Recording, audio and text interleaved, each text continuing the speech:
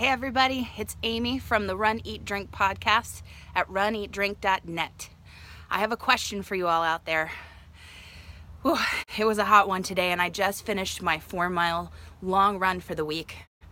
I know it's Friday, but work and duty calls over the weekend, so I had to get it done early.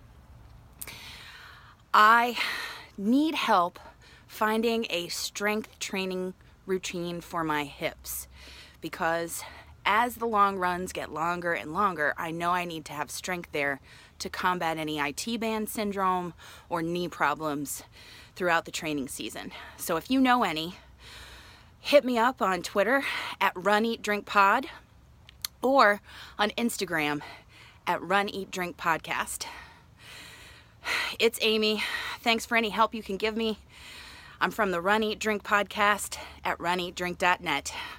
Happy Friday, everybody. It was a hot one and a humid one out here in Florida. I'm glad that I got that run all done. See ya.